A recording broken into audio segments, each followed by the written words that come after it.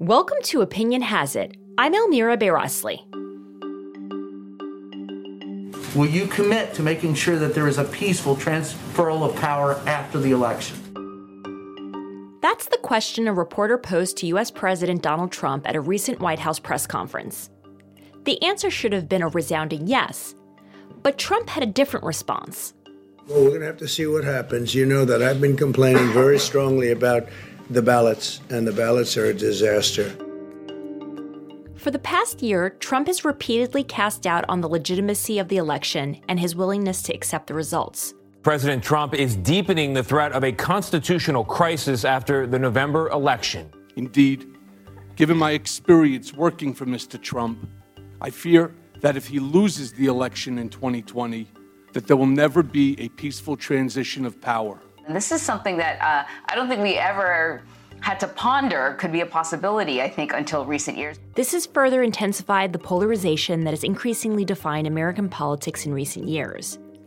Now, many fear a drawn-out dispute over the election results. On the night of November 3rd, there's a very strong chance we'll all go to bed not knowing who won the presidential race between Donald Trump and Joe Biden if the contest is not a blowout. What could such a dispute look like? And what might it mean for the future of American democracy? This meeting is being recorded. Here to help us answer these questions is Richard Pildes. We're super scared, Rick. You and about 80% of the country. Richard is the Sudler Family Professor of Constitutional Law at New York University and the co-author of The Law of Democracy, Legal Structure of the Political Process. Okay, so let's get started. Great. He joins us from New York to discuss. Rick, I want to start with a typical scenario. How does the U.S. Constitution describe the process for a presidential transition from Election Day in November to Inauguration Day in January? The key dates in the presidential election calendar are set both by the Constitution and by one major federal statute. It's called the Electoral Count Act. So the first two key dates are in the Electoral Count Act. That governs the Electoral College. And the really key date there is December 14th, when the electors have to vote. The Constitution specifies that the term of the president ends on January 20th, regardless of any other circumstance. The term of the vice president ends there as well. So Congress on January 6th receives the votes from the Electoral College. If there are any disputes about those votes, Congress, in counting them, has the power to decide not to count the vote from a state or to choose if there are two slates of electors from a state. And Congress has to resolve that process. We have to have a winner, a majority winner in the Electoral College by the time the transition takes place with the inauguration on January 20th. We usually have a good idea of who the next president will be shortly after the polls close on Election Day. But that hasn't always been the case. From NBC News, Decision 2000, Election Night.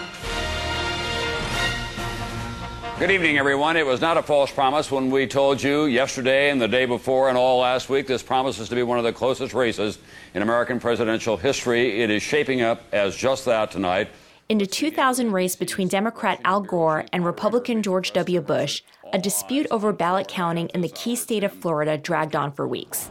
The presidential race still hotter than a Laredo parking lot, 246 to 242, Bush over Gore, with 270 needed to win. Polls in 6 new states have just closed, and the lead story at this hour is the state of Florida is too close to call. Bush was declared the winner, and Gore conceded. Then more votes were counted, and Bush's lead narrowed to the point that a machine recount became mandatory under Florida law.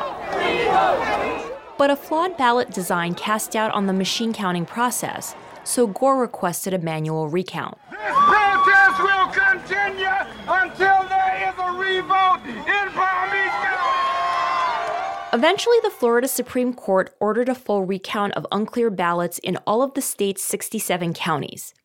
Bush appealed, and the case headed to the Supreme Court, which made 2 key decisions. First, the recount as it was being conducted was unconstitutional. Second, time had run out to fix the problem. Good evening. Just moments ago, I spoke with George W. Bush and congratulated him on becoming the 43rd President of the United States. And I promised him that I wouldn't call him back this time. The recount was halted. Bush was declared the winner in Florida and became the next U.S. president, but the decision was highly controversial. The most contentious partisan issue any country faces is a disputed election for the chief executive of the country.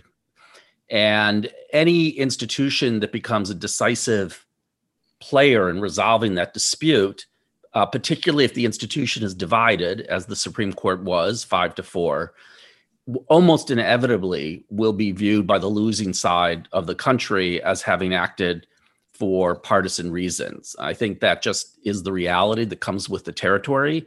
There were many arguments back in 2000 that the court should have stayed out. Half the country certainly was very disappointed with that ruling.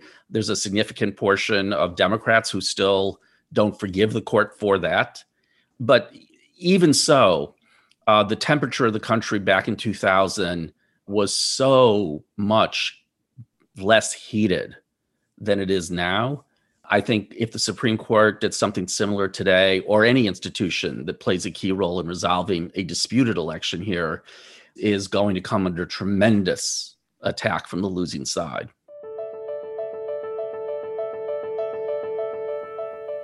Now the U.S. may be headed towards another disputed election. But this time around, the situation is far more complicated. As Rick notes, the country is a lot more divided. And the Trump administration and the Republican Party are already trying to delegitimize the results. Many officials, including former President Barack Obama, are even warning about voter suppression. There are those in power who are doing their darndest to discourage people from voting by closing polling locations and targeting minorities and students with restrictive ID laws. Here again, the Supreme Court has played a role. In 1965, President Lyndon Johnson signed into law the Voting Rights Act. It prohibits racial discrimination in voting. At times, history and fate meet at a single time, in a single place, to shape a turning point in man's unending search for freedom. Yet in 2013, the Supreme Court's Shelby County versus Holder decision significantly weakened the legislation. The decision invalidating a section of the Voting Rights Act of 1965 deeply divided the justices, but it rested on a simple premise. As Chief Justice John Roberts said, nearly 50 years later, things have changed dramatically.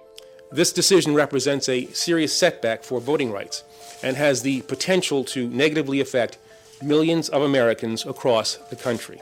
Many civil rights groups have directly tied the recent rise in voting restrictions to this ruling. But Rick isn't convinced it applies to the upcoming election. Instead, he places the blame for recent electoral disputes squarely on polarization. Well, so Shelby County dealt with a part of the Voting Rights Act, the part that applied only to certain parts of the country, primarily the South. The nationwide provisions of the Voting Rights Act are still intact and weren't affected by the Shelby County decision. So what Shelby County meant was that in these parts of the country that before the court's decision couldn't make changes to their voting practices without getting federal government approval, which mainly meant getting approval from the Department of Justice, those states now can make changes to their voting practices without having to get federal government approval before those changes can go into effect.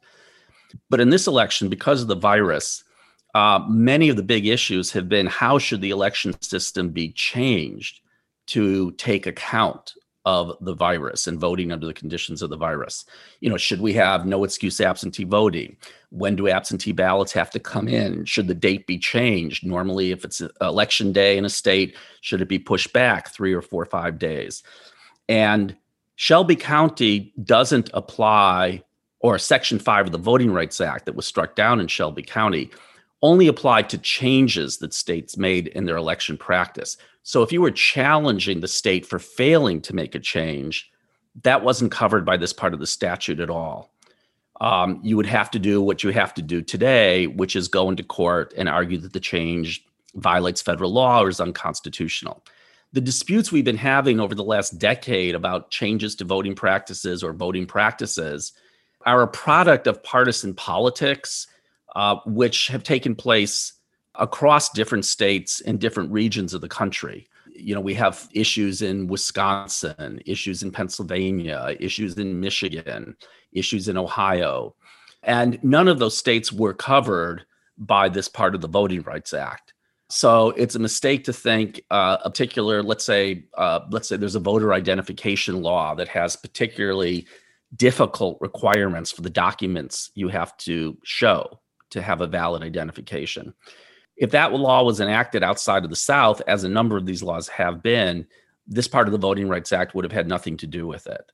So I think it's a mistake to think that this part of the Voting Rights Act was sort of an all-purpose kind of comprehensive protection for the right to vote. It only protected changes to election laws and only in the parts of the country that had been specifically picked out by Congress in earlier decades. Staying on the topic of voter suppression, though, there are some pretty concerning examples of it today. Do you think voter suppression poses a genuine threat to the integrity of this election? Well, I think the perception of voter suppression, certainly plays a role in whether people are prepared to accept the outcome of the election as legitimate.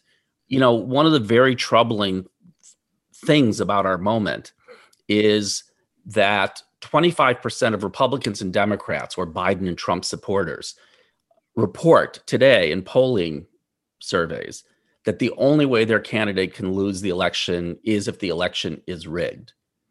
So that's baked in even before we get to election day. So perceptions about the process being rigged are very dangerous. They are stoked at our moment by politicians, including some of the candidates running. No, but I don't want to see a crooked election. This election will be the most rigged election in history. Whether particular measures are or are not suppressive, we can get into debates about particular kinds of issues. But here are a few important things to keep in mind, and I think this isn't stressed enough. And this goes a little bit to the anxieties people have about the election. We have actually made enormous changes for this fall that often kind of get left behind in these discussions about a particular issue that's before a court right now and dominates the headlines in the paper. So think back to when this pandemic first broke and we started worrying about the fall election. The huge issue at that time was whether we were going to have mail-in voting accessible to most voters. Now, that issue has been settled in favor of the voters, and it was actually settled with a lot less controversy than people might think. In 45 states for this election, every voter can cast a mail-in ballot if they choose to. Number two, states have expanded opportunities for early voting. So there are some states, Kentucky and South Carolina are two of them, that didn't permit early voting at all before this election. But because of the pandemic, they now permit, in the case of Kentucky, 3 weeks of early voting. South Carolina permits 1 month of early voting. In a state like Texas, which has been the source of some of this controversy about voting practices and suppression and the like, one of the things the Republican Governor Abbott did there by executive order is he expanded early voting in Texas by 6 days. And in a place like Texas, even as we speak, more than 40% of the vote that was cast in 2016 has already been cast. And it's probably even higher than that because that statistic is from a day or two ago.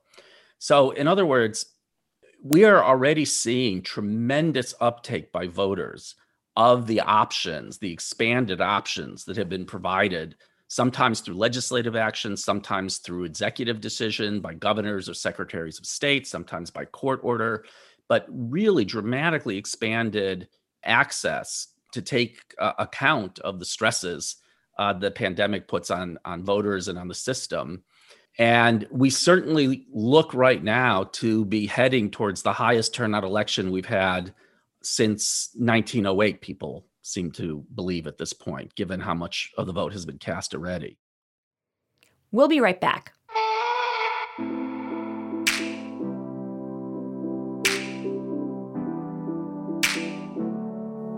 If you're getting a lot out of the important ideas shared on our podcast, there's another show we've been listening to that we think you'll love.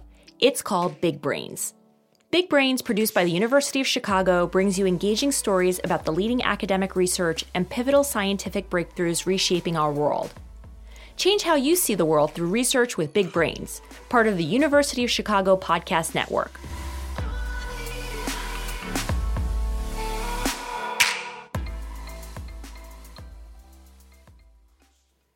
As Rick notes, states have provided voters with a lot more options to cast their ballots this year, and people are taking advantage of them. Turnout is not just up a bit or up double from last cycle. It is now 4 times the turnout at this point in 2016. What you're looking at is a whopping 29.6 million early votes in now. Early voting figures are so extraordinary, in fact, that many are predicting the highest voter turnout in nearly a century. Historic voter turnout keeps getting even bigger. Think about this. In 2016, about 130 million voted. At this pace, we could be looking at 150, 160 million, numbers we haven't seen before. But that hasn't stopped some elected officials from enacting practices that make it more difficult for certain people to vote. In Texas, Governor Greg Abbott did extend early voting by a week and was sued by fellow Republicans for doing so. But then he subsequently restricted the number of ballot drop-off locations to just 1 per county. This morning, Texas voters suing to overturn an order from the Republican governor restricting the number of ballot drop boxes in each of the state's counties to just 1. 1 box per county. Those drop-off locations are for people who want to drop off their ballots in person instead of mailing them in. One of those voters who filed suit is from Cyprus. That man among a growing number of critics who call Governor Abbott's order voter suppression. And Republicans have repeatedly attacked universal mail-in voting, citing baseless fears over large-scale voter fraud. President Trump tonight, after floating the idea of delaying the November election that he does not have the power to do, is renewing his attacks on mail-in voting. Despite no evidence, it leads to widespread voter fraud. Now, we have not seen historically any kind of coordinated national voter fraud effort in a major election, whether it's by mail or otherwise. You touched on mail-in voting, and you have actually criticized the media for failing to underscore that Republicans, including Trump and Mike Pence, decry universal mail-in voting while they actually endorse absentee voting. Why is this distinction so important? Yeah, so I may be alone in kind of, trying to drive home this point. I'm not sure. But there's been a lot of confusion. There was over the months in which this fight was taking place and all the political rhetoric was occurring about exactly what was being talked about. And I thought the issues that the president and the vice president and others in the Republican leadership were harping on were always a sideshow, because what they focused on, and they said this very clearly many, many times, although as you said, I don't think the media ever picked up on this. The criticism was of what the president called universal mail-in voting. Again, absentee voting is great. You request, I'm an absentee voter because I requested, I got, and then I sent in my vote. So that works out very well. That's what we've had. But now they want to send in millions and millions of ballots. And you see what's happening. They're being lost. They're being discarded. They're finding them in piles. It's going to be a catastrophe. And what that involves is the state sending out ballots to everyone on the voter rolls. And that's different from what was really at issue and was always at issue for this election, which is whether we were going to expand the opportunities for what's called no excuse absentee voting. And the difference is, with absentee voting, you, the voter, have to request receiving the absentee ballot. And that was always going to be the main form. If we had mail-in voting for this fall, that was always going to be the main form it took. And so I thought the media made a mistake by not, really kind of locking the president in and other critics of universal mail-in voting to their support for absentee voting. There are only 4 states that expanded to this universal mail-in voting option for this fall. That's Vermont, New Jersey, Nevada, and Montana. And the Republican Party has been litigating in those states to try to stop that. They're not going to succeed. They haven't succeeded yet, and that's not going to change at this point. It's too late. But that's not where the action was. The action was in all these other states that previously only let people vote absentee if they had a very specific reason, like they were going to be away or they were sick or something like that. And I was hoping we could generate more consensus that was an acceptable form of voting and just leave to the side the more minor dispute about mail-in voting, which is about universal mail-in voting, which really only involves these 4 states for the first time. I want to talk about counting absentee ballots and mail-in ballots. States vary on when the timeline of when that counting can start and when it ends, and it could affect the election's perceived legitimacy. Can you talk a little bit more about this challenge? Yes, I'd love to talk about that challenge because it's one of the issues that bothers me the most. And I think actually, although it sounds like a sort of technical administrative issue, really could become the issue that causes tremendous turmoil about the election. So we're in a situation in which many states, which are used to having about 5% of the vote cast absentee, are going to be facing vast increases in the volume of absentee ballots they get. And this could mean 40% of the vote is cast absentee. In a state like Pennsylvania, even as we speak, more than 3 million absentee ballots have been requested. More than 1 million of those have already been returned. So Pennsylvania is going to face a situation in which it has to process and count perhaps, let's roughly say, 2 million absentee ballots. Now, many of the laws in states about the processing of these absentee ballots were written for the world in which only 5% of the vote was cast absentee and not this kind of volume. And a lot of states have been very much on top of this and have changed their laws to deal with the reality that their election officials are going to face this fall. And states vary enormously in when they allow election officials to start processing the absentee ballots. Now, what does processing mean? It doesn't mean actually counting them. It means doing everything necessary to get them ready to be counted. And it takes a certain amount of time with the absentee ballots. It depends on the state law and what they have to do to process, but they have to look at the ballot envelope and make sure all the procedural requirements voters have to meet in that state to make the ballot valid have been complied with. The ballot has to be removed from the envelope. In many states, there are 2 envelopes involved. You put your ballot in what's called a secrecy sleeve, and then you put that ballot inside the envelope that gets returned. So the state officials have to open 2 envelopes. They have to kind of make sure the ballots are flattened out so the machines can read them and not get jammed. Now, these sound like trivial things, but you add, a certain amount of time up over 2 million ballots, and you're suddenly looking at a lot of time. I have been arguing since, honestly, since March 20th, I first started writing about this issue, that states need to give their election officials the power to process these ballots as early as possible. Pennsylvania has refused to do that. Pennsylvania, which many people view as probably the most critical state in this election, big state, high volume of absentee ballots, far greater than anything the state has confronted before.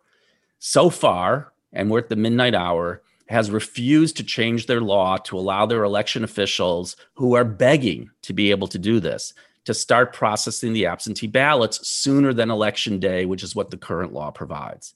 It's going to be a nightmare. The election officials are going to be under tremendous pressure. If the election turns on Pennsylvania or a couple of other states that don't process very early, that just opens the door for a dragged out process. And my view on this, is that the media can tell voters all it wants that we have to be patient about waiting for an outcome, and they should tell us that. But the reality in the political kind of climate we're in is that if one candidate is ahead in these states when the numbers are first released on election night that don't include the absentee ballots or don't include a significant percentage of them, and the way things are laying out, it's realistic to think that candidate is likely to be President Trump in some of these states. And then sort of as these absentee ballots start being counted, that lead begins to erode day by day, but it takes 5 or 6 days to get to a final tabulation of the absentee ballots. I just think we're going to be in an explosive situation.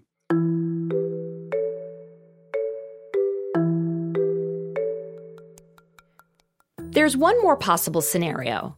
If the Electoral College doesn't deliver a majority to either candidate, the job goes to the House of Representatives.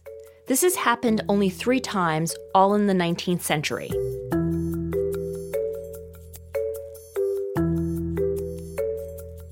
If it happens this time, we might see the parties start playing constitutional hardball, which the journalist Paul Rosenberg defines as taking actions that a judge might let you get away with, but your mother never would. I want to talk about what happens if neither candidate gets a majority in the Electoral College, and the issue goes to the House of Representatives. In such an extreme situation, what sort of constitutional hardball might we see? Yes. So this scenario is, to be honest, one of the ones I think is least likely. It's not the one that keeps me up at night. And the reason is that, as you said, this sort of fail-safe mechanism comes into play only if no candidate gets a majority of the vote in the Electoral College.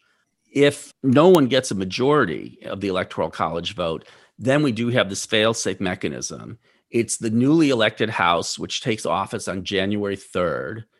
They would be required to choose a president, which is what they would be doing, from the top 3 vote getters in the Electoral College. And the mechanism set out in the Constitution is that each delegation in Congress gets 1 vote. So California gets 1 vote, Wyoming gets 1 vote.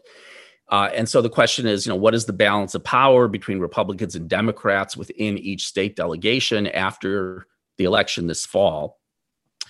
Right now, Republicans control 26 of the delegations in Congress. So if we ended up in this very, very unlikely scenario, and we were looking at it today, the Republicans would have the whip hand in that process in the House. Now, there are hardball maneuvers Nancy Pelosi and the Democrats could try to employ to kind of change that situation. But I think we're getting, into really remote scenarios. Rick, I want to conclude by asking about the broader implications of what we've just been talking about. Our democracy is sustained not only by laws and institutions, but very much so by norms and precedents. Trump and the GOP have violated or essentially chipped away at both. And now the Democrats are talking about fighting fire with fire. Hillary Clinton recently told Joe Biden not to concede if the race is close. Will this be the new normal in U.S. electoral politics? That's a very sort of profound and troubling and real question to be asking.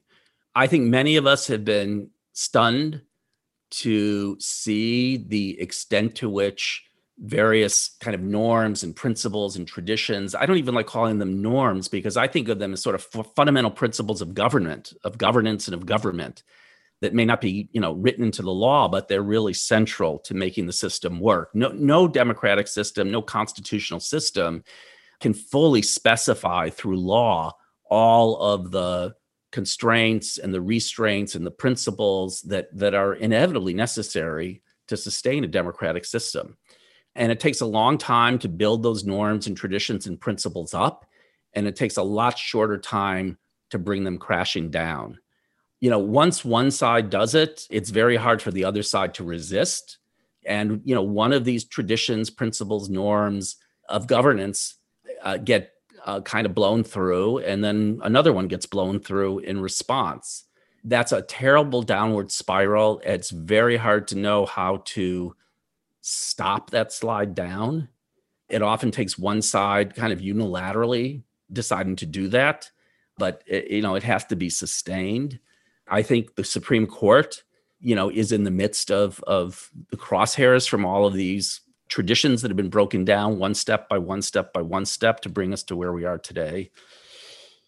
And it's very troubling. And I don't think there's any simple solution. I'm not going to sit here and tell you, I have some magic wand I can wave that's going to restore those traditions, norms, fundamental principles of how government should operate, the restraints and constraints that people should accept as part of the role of holding office. It's a troubling situation. There's just no question about it. Rick, thank you so much. Thank you. It's been a treat. That was Richard Pildes. He is the Sudler Family Professor of Constitutional Law at New York University and the co-author of The Law of Democracy, Legal Structure of the Political Process. And that's it for this episode. Thanks for listening. We'd love to hear what you think about it. Please rate and review our podcast. Better yet, subscribe on your favorite listening app. Until next time, I'm Elmira Beyrosli. Opinion Has It is produced and edited by Kasia Broussalian. Special thanks to editors Whitney Arana and Jonathan Stein.